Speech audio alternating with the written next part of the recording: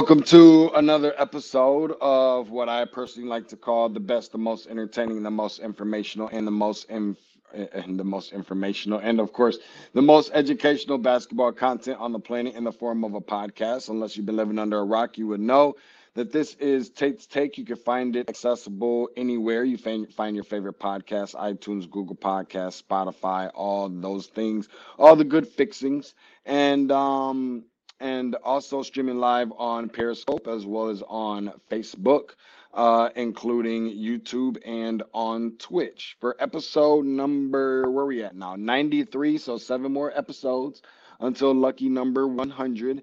And without further ado, because I know that we had been teasing and talking about what we will discuss coming up soon as far as on the circuit, on the AU grassroots level circuit, things like that.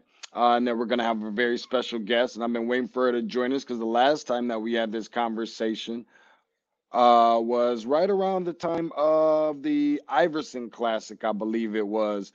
And we had a chance to tap in and talk for a little bit. And of course, really excited to see the things and hear the things that she has to say, because she was out there at the Nike EYBL Peach Jam, has put out some really, really awesome mock drafts amongst other things. So I won't spoil it too much. And without further ado, I want to get ready to bring her in because she's so intelligent, so smart, very intellectual. And I want to make sure that I give her flowers while it's certainly well overdue. Kristen Peak, three-level basketball analyst for Yahoo Sports and Rivals.com. Follow her on all social media platforms at Kristen Peak. Kristen, how are you? Great. I mean, it's draft week. We just finished up Peach Jam. I mean, this is like the best time of year for me. It is. It is for us. Correction, for us. For us. Let me ask you this first, because I know at the tail end when we were talking the last time, we had a little visitor. Okay, so we have to check in on the visitor and see how the visitor is doing. You're a relatively new owner to a puppy. I can't remember the name, so forgive me. I don't want to butcher it. How's the dog doing? He's great. He's right at my feet, chewing on some bones, so he won't be barking at birds out the window. His name is Gary. He's doing great. If I bring him up here, he might get distracted and then start like barking at himself in the reflection, which none of us need in one. For sure.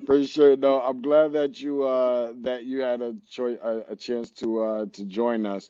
I want to start off with this coming up first.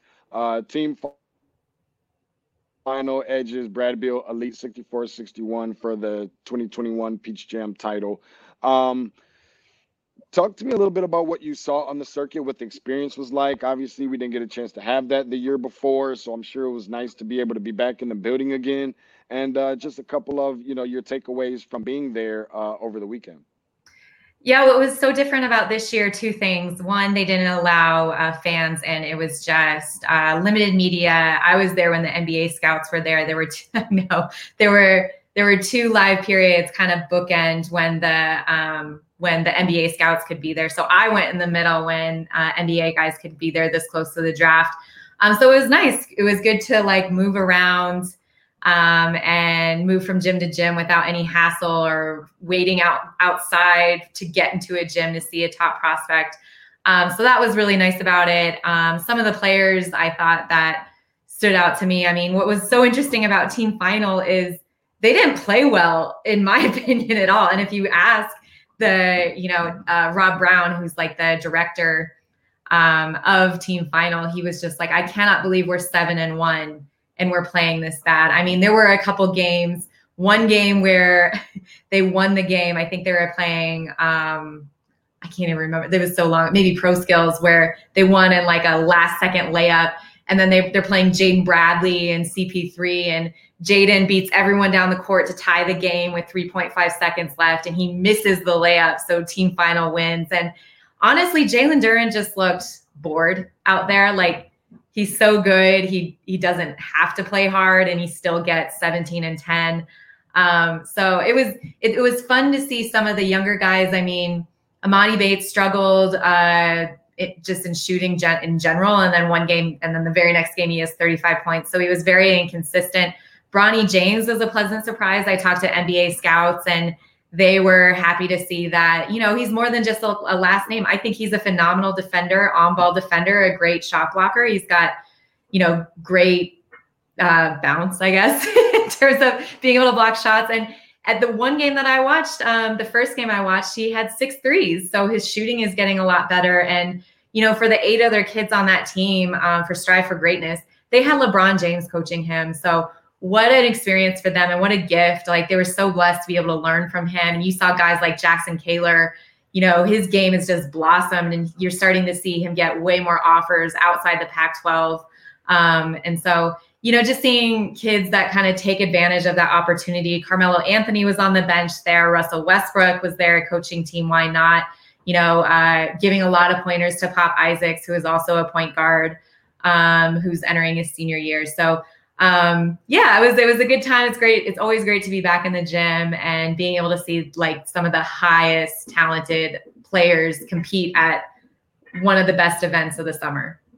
Talking about Bronny James and some of that exclusive bounce ability. Not sure that probably surprises anybody, but I do think it's interesting that you mentioned how he is more than just a last name, because it's, as you can imagine, probably it's, everybody's thinking it's like the coolest thing in the world to be the son of LeBron James, but the expectations that come with that, and sometimes from those that are not just your parents, from those that are in media and also, fan bases and such around the country, and you having to maybe feel like you have to live up to that. I wouldn't want that kind of pressure on me per se, but it appears that he's doing a really good job of that, because I can only imagine what it's like trying to walk in those shoes. It's like, hey, I didn't even ask for this. Yeah. So I'm glad that you mentioned some of that, because I get a lot of people that ask a lot of questions about Bronny James. First of all, without me being a person that lays eyes on a on a person in person, I don't really go too much off of highlights and different things like that. So I'm like, you know what? For those of you who want to know, I'm going to bring on Kristen Peak on Tuesday evening, and she'll be able to answer all of those questions for you. Let me ask you about this in terms of in terms of the Peach Jam. And we're going to play just a little bit of fill in the blank. Blank helped raise their stock the most this summer on the circuit. Whether you have more than one name, that's perfectly fine. Who is one of those names that was a nobody in the eyes of so many, and it just seems like they just really put some things together over the summer and really catapulted their game and getting a little bit more notoriety? Bryce Lindsey is the first name that comes to my mind. He played for Team Mello, a sharp shooting guard, a great playmaker, someone that entered the summer with a lot of mid-major offers. And now you're starting to see the high major team or the high major schools get involved with his recruitment. He was very impressive, very even keel guard, made the right reads off the screen, and a great defender, and someone not only that the college coaches were watching, but also NBA guys are looking at him and seeing his long-term potential. So I think he helped himself a lot. Chance Westry, another player from New York Rens who may or may not be returning to Sierra Canyon this year, is another really long guard, great, phenomenal passer, someone that not a lot of people knew. I mean, they knew who Chance Westry was, but since he only played a few games in high school, no, he wasn't really like on everyone's radar. And now I think, he's, again, NBA teams are starting to ask about him and, seeing his upside as a potential pro and what he can be at the college level. So those are two guys that really come to my mind in terms of helping their draft stock. And then one of the guys that's like a 4-star player now who definitely earned his 5-star status in just the last week at Nike EYBL is Nick Smith Jr. out of Arkansas. I mean, that player, during the finals against Team Final, he had 30 points out of the 61 points that his team scored. So he was doing everything on the court. And obviously he already has, Kentucky's involved, Kansas. He took a visit to Georgetown, Arkansas, Auburn, and Alabama are all involved with him. Wow, no, that is definitely awesome. And something else I was going to ask you about, because this kind of came to mind a little bit when you were talking a little bit about both of these prospects. A lot of people have high expectations for guys like Jalen Duren. I can't remember exactly if I heard, and I could be mistaken, and correct me if I'm wrong, the possibility of potentially reclassifying, but maybe I could be totally off base on that. And just kind of want to see what's the update with that. And just Imani Bates just recently putting out a list of, I think, eight different options, if you will. I think I saw G League in there, Overtime Elite, Michigan State, of course, Oregon, and a few others, Memphis, and some NBL and so forth. Um, just your overall thoughts on what the future or what the most likely thing that we will see in terms of decisions made for either of those two guys. I mean, I think it's one of those foregone conclusions. Like Jalen Duren does not need to play another year of high school basketball, similar to Jonathan Kuminga last year. Like he just doesn't. He already has an NBA ready body. Like he needs to either go to college this fall or join the G League Ignite team. Or I don't think the NBL is still an option. I think he's down to three schools in the G League Ignite. So I think that decision is going to come sooner than later. And for Amani, I honestly, I think the pro route is another option that we're going to see him choose as well. Like whether that's Overtime Elite, depending how much money they want to throw at him, or G League Ignite or NBL. Like I know the G League, Rod Strickland and another coach were actually at Peach Jam watching both players. So there's probably definitely conversations behind closed doors going on with both those players. But I think both Amani and Jalen Duren are more gearing towards the pro route than college. Yeah, and I was gonna ask you too, and I got a really good feeling I'm not the only person, at least feeling this way, just that vibe, that energy, that the Imani Bates stock has kind of plummeted to an extent, at least from where it once was at one point in time. And I don't know how much of that has to do with other guys growing into their bodies, growing into their games, or maybe Imani, I guess somewhat capping, almost like imaginary capping off his potential a lot earlier than other guys.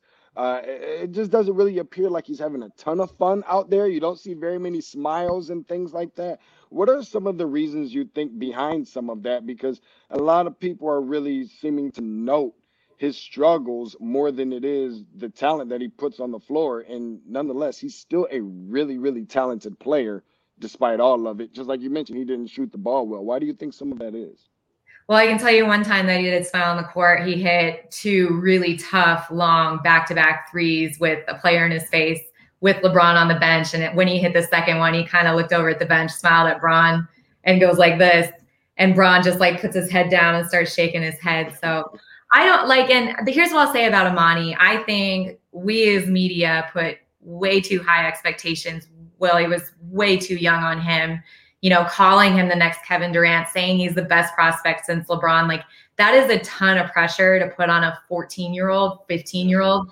And then you also have to take in consideration this year of quarantine, which, there's only so much you can do working out alone or with two other people in the gym with your dad. You need that one-on-one competition. You need to know week by week if you need to get stronger, if you need to get quicker with the pull-up. And Amani didn't have that last year. So I think we all just need to like chill on Amani. Like he's still probably, I think, the most versatile scorer in all of high school basketball, just with his length and how quickly he can get the ball off and how he fears no shot is off the table for Amani. It doesn't matter if he's double teamed. If his team is down and he feels like he can make the shot, he's going to take it. So there are some great characteristics that are going to make him a great pro one day. But I think we all just need to chill on the criticism of Amani.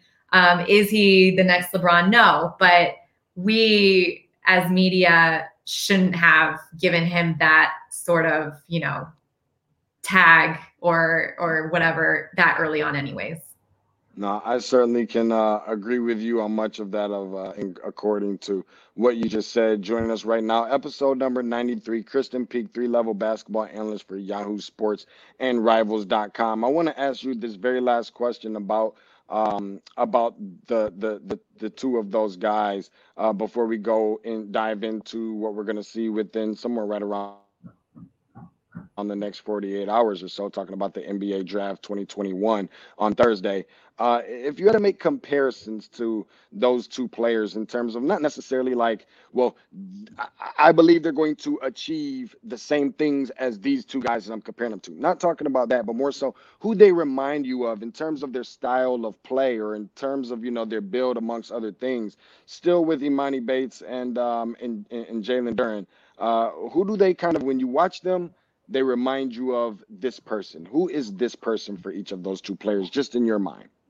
In my mind, and I'm not talking about who these players are as pros, I kind Okay. of see very similar to where they were in high school. I look at Amani Bates, and he's very similar to Brandon Ingram and how I was as a high school prospect. And Brandon's been just fine as a pro. It took him a couple years to kind of find his grounding, but he's someone that I see a lot in Amani. And then for Jalen, Carl Anthony Towns, like they're both Cat was similarly built. Like you looked at him and you're like, okay, like this kid's a pro. And the same thing with Jalen. I mean, he's just physically ready for the NBA, and he's already, he's got a strong back to basket. He's great in the pick and pop. He needs to extend his game past 3-point line and work on his handle, but that's something that will come. So that's the reason I say Cat, because I feel like Cat had the same struggles and he still kind of does, as a pro.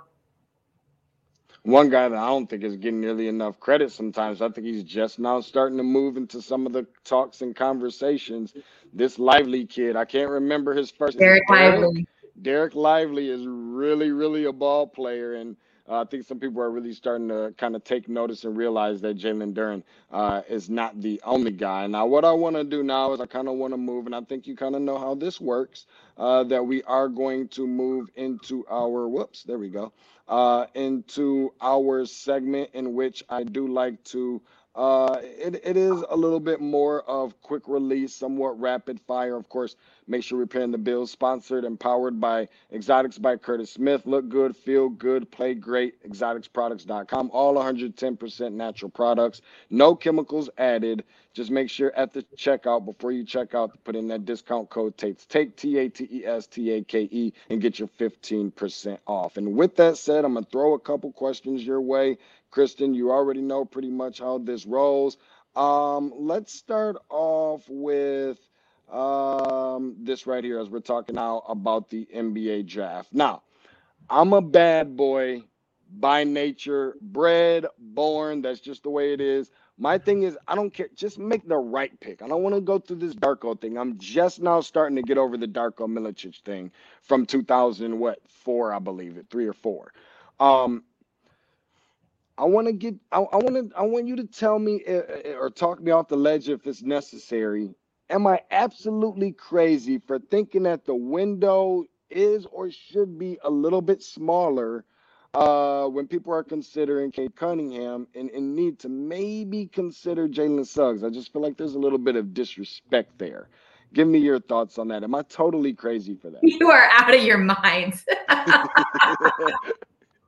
if any player deserves a number one look out of Suggs, Cunningham, Jalen Green, or Evan Mobley, it's Jalen Green. And there are reports that the Pistons are heavily considering Green for the number one, or trading down with Houston to make the switch where they would get Green at 2 and Houston would take Cunningham at 1. But Jalen Suggs is nowhere. I mean, he should not be in the conversation for a number one player when you have those two, potential franchise changing players ahead of him. I mean, nothing against Suggs. I love Jalen. I think he's a great playmaker. He's one of the toughest players in the draft. He's just a little bit smaller. He's not as athletic as Jalen Green, and did not shoot the ball well at Gonzaga. So I'm cool with the Raptors taking him at 4, but I do not think he should be getting a number one look. For sure, for sure. And I'm glad that you mentioned some of that about Jalen Green because noticeable the relationship that you have, and you've been covering him extensively and in depth for a really long time and doing different interviews. And I always think that it's funny whenever he and is it Josh Josh Christopher are Christopher. around each other. And it's always like a really good, a really grand time.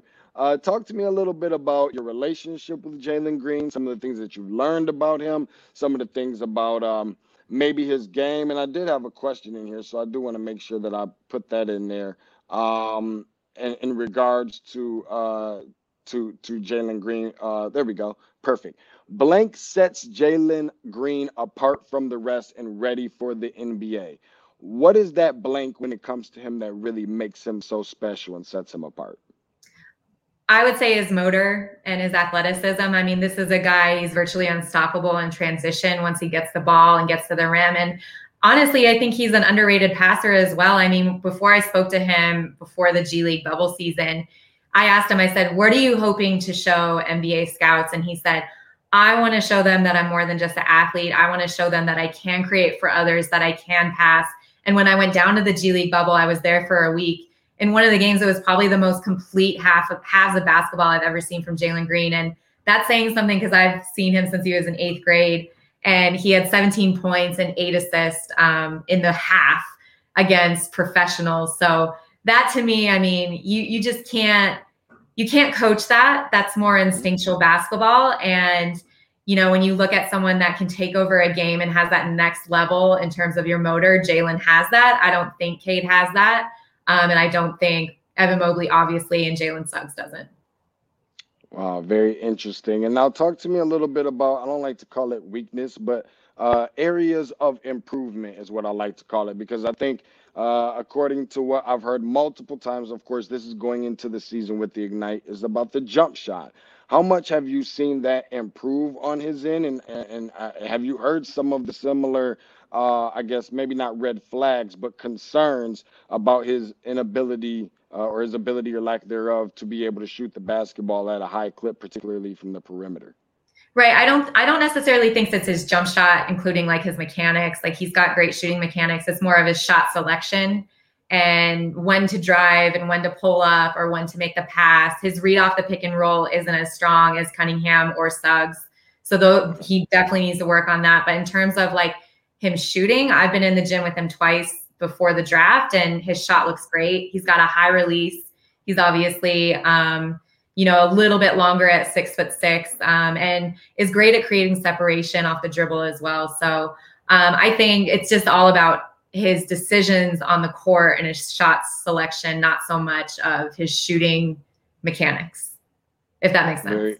No, absolutely. It definitely does. And who knows, we might hear Jalen Green's name be called number one in the NBA draft. So you know what? Let's put it this way. Let's put Commissioner Peak on the hot seat for a second. With the number one pick in the 2021 NBA draft, the Detroit Pistons, who do you believe that they will select and who do you believe that they should select? So first, who you believe that they will select, and then if you were the commissioner, who would you select?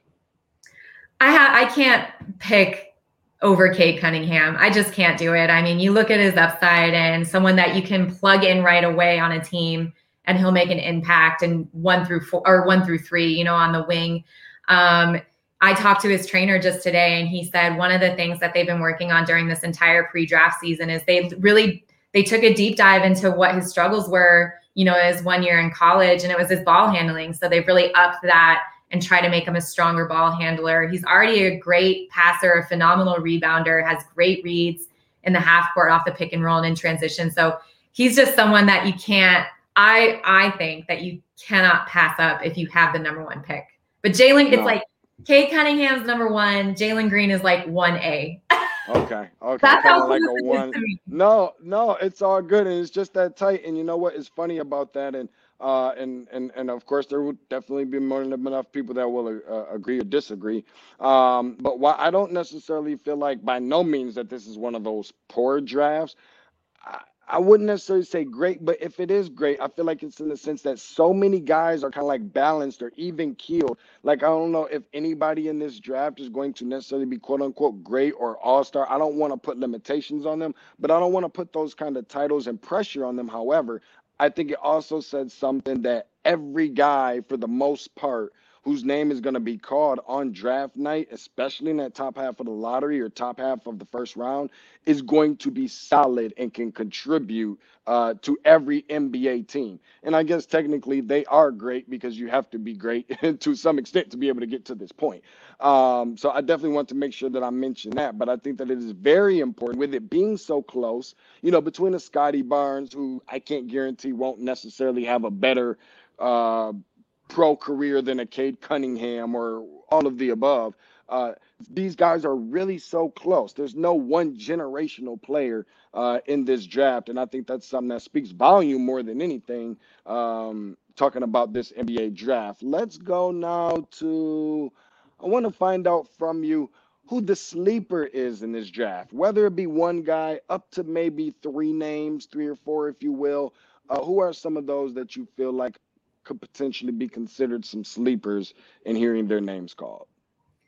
I mean, the first sleeper in the draft is definitely Scotty Barnes, and he's going to go 5. And that's crazy to think that like he's a sleeper at 5, but he's the most versatile player in this draft class, a 6'9" point forward who, again, defensively, like we see another Florida State player coming off the bench go number 4 to the Chicago Bulls next year and made an instant impact defensively. And Scotty Barnes is going to be the same thing. It's like a rinse and repeat for Leonard Hamilton on draft night. So I think a lot of people are going to be surprised at him, even with him going number 5 to probably the Orlando Magic. Chris Duarte, a 6'6" wing out of Oregon. He's climbing up draft boards, could even go as high as 14 to the Warriors. I've seen, or I've been talking to a lot of people that think that he can sleep into the lottery. He's a senior, so he's got a little bit more experience. And, you look at what he did in the NCAA tournament when NBA teams were there. I think he averaged in the 2 games 22 points and almost 8 assists in the game. So a great playmaker, someone, again, that has older experience that can come in and make an instant impact. Who do you think are probably the biggest question marks maybe in this draft that's just like, I don't know. I mean, I see the ceiling, but I also see, who's one of those players or a couple of those players that you think are probably the biggest risk takers to consider in this draft? The absolute biggest risk taker in this draft is Jalen Johnson, the 6'8", 6'9" forward out of Duke who only played 13 games and then elected to step away from the team, aka quit at Duke.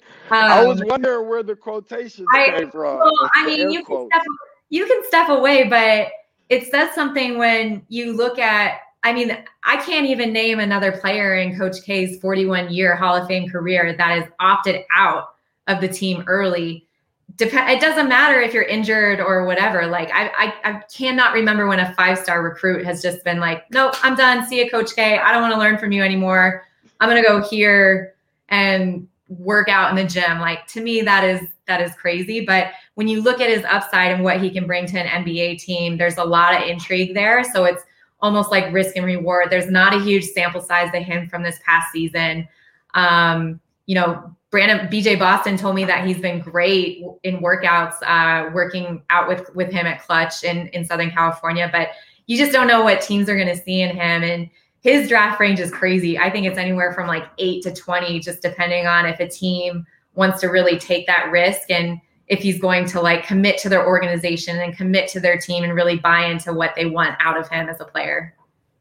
Well, one of the names you brought up, and these were 2 of them that I personally had in mind. I kind of want to get your take on them in terms of bigger question marks or risks that you're taking in the drafts. One of them, obviously, being BJ Boston, who seems like he has just like declined, plummeted down in terms of his stock and things like that. And then the other one is Sharife Cooper. Ironically enough, 2 guys that were coming from the state of Georgia, essentially. Just kind of want to get a brief take before we move forward on what you think about them and some of the question marks that there may be with 2 of those guys, how you may project them to be a next level pro. I think Sharife Cooper, the only thing that NBA teams worry about is his size. Of course, there was that false report coming out that he was 6'4", which was a misprint from the NBA, and people lost their mind. They're like, Sharife Cooper hit a growth spurt. I'm like, no, he didn't. That was misprinted. So no, he's still around 6'1", but he's a phenomenal playmaker. It's just trying to find a team that's going to buy into the small guard situation that he's in. He's one of the best passers, I think, and playmakers. I still think he goes in the first round, somewhere in the early to late 20s. And with BJ Boston, I mean, he's had a tough season, and he's had a tough pre-draft whole experience with what happened with Terrence Clark and him being so close to him. So for him to still step up, and, I was at the Clutch Pro Day and he shot the ball very well. So I think that's really helping him. And for someone that was maybe considered a mid-second round pick, I think he can sneak up into like the early 30s. And he's another guy, like, you look at his size and his length, he's 6'6", 6'7". He's put on a little bit of weight to his slight frame. And if he gets that jump shot falling, I mean, he's going to be a great, great pickup for any team in the second round. Let me find out what BJ Boston is doing to pick up weight. I'll be 37 on Monday, and I'm still like 150 pounds as I was. It doesn't matter, in high school. So that's just kind of where I'm standing with that. And I'm so upset that I wasn't able to like be there with you courtside for the first time in X amount of years. I'm still pretty pissed off and upset about that. Just a couple more questions for you. I'm not going to hold you here too much longer. Kristen Peak, 3-level basketball analyst for Yahoo Sports and Rivals.com.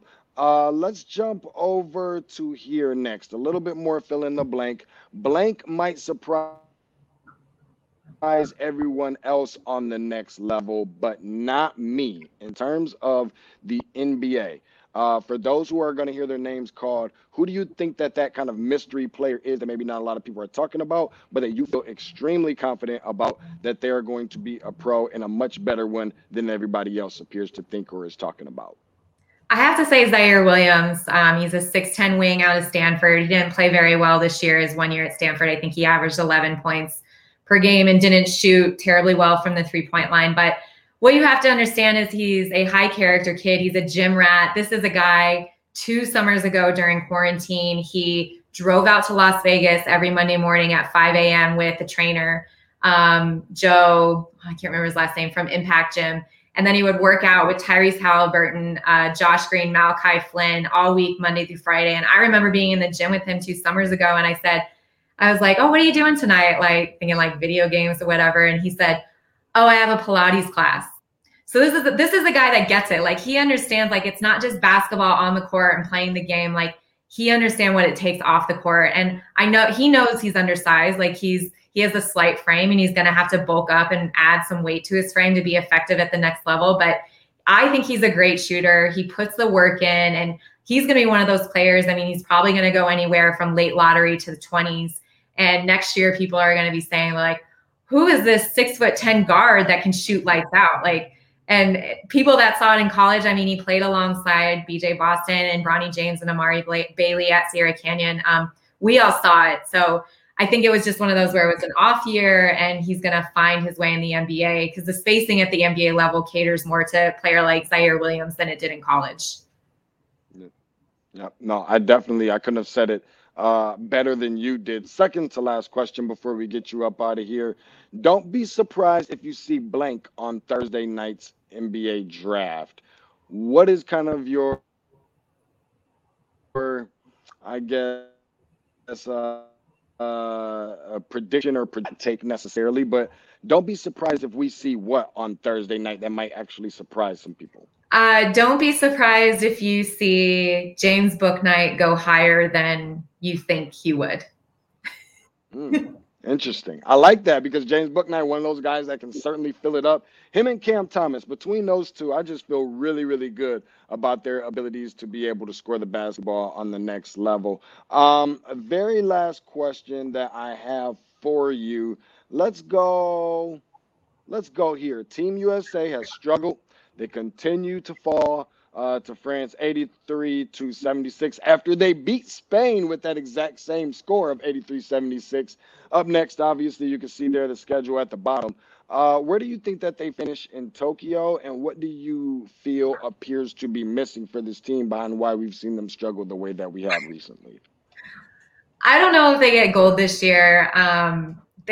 What are they missing? They're missing Steph Curry and LeBron James. That's what they're missing. Like, you have to remember that, like, these guys, they went from a a bubble season to not much of an off season to then having to go into a shortened regular season, but still like 70 plus games of basketball.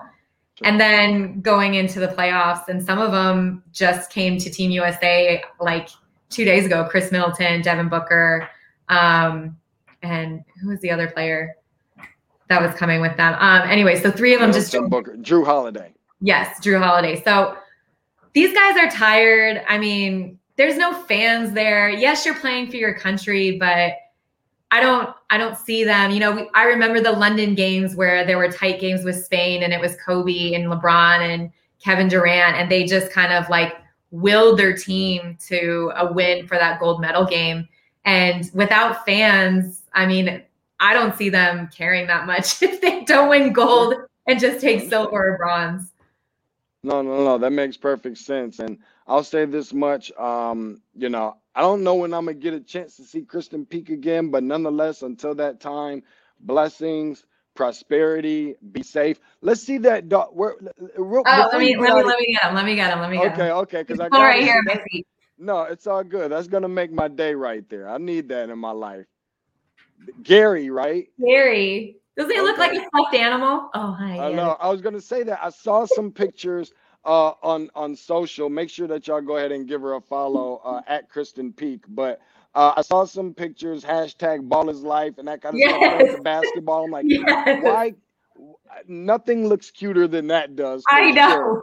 Nothing is better than that. And I'll tell you what, but definitely we're gonna have to do this again. Make sure that you guys go. She just put out her last mock draft, I believe, so make sure you go and check that out. You can find that on Twitter as well. I don't know if you have any definitely want to give you the floor, any last remarks or anything like that, but I definitely want the people to go and check out some of your work, and maybe you can fill them in on where they can find it all. Yeah, you can read all my stuff on Yahoo Sports. I cover the NBA, I cover college, I cover grassroots, I cover high school. So if you like at all levels of basketball, you can find my work there. But thank you so much for having me. This is great. Of course. No, and thank you so much for coming on, and we'll have to do it again sometime, and then we'll see if the dog gets a little bit bigger by then. Yes.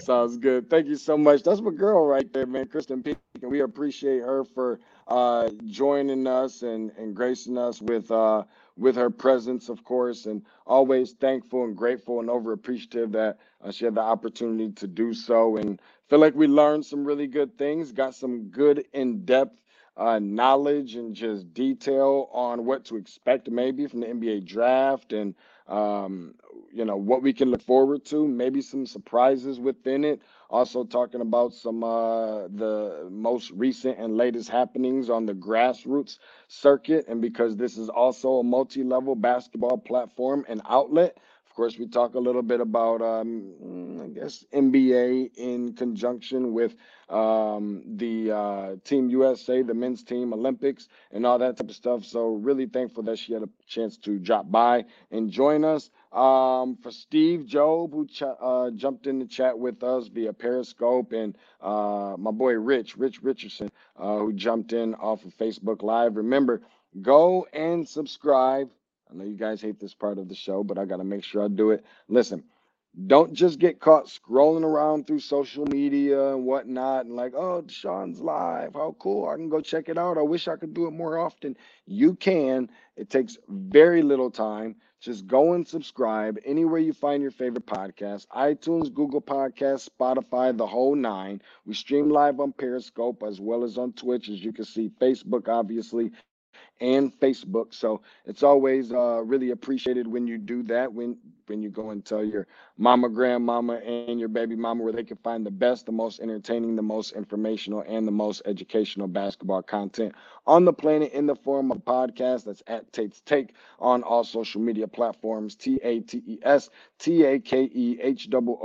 As you know, that is where basketball lives. So we'll be doing a little bit more, got some more interviews that is in the mix and going to be coming up relatively soon. You never know who you're going to get. That's why it's very important to go ahead and subscribe. So that is going to conclude episode number 93. Soon to come, episode number 94, as we get a little bit closer to episode number 100. Looking forward to it. Fingers and toes crossed, eyes crossed, everything's crossed. And looking forward to talking to you guys then. Cannot wait to fill you in with more, and cannot wait for you guys to join me on the next time. See ya. Bye.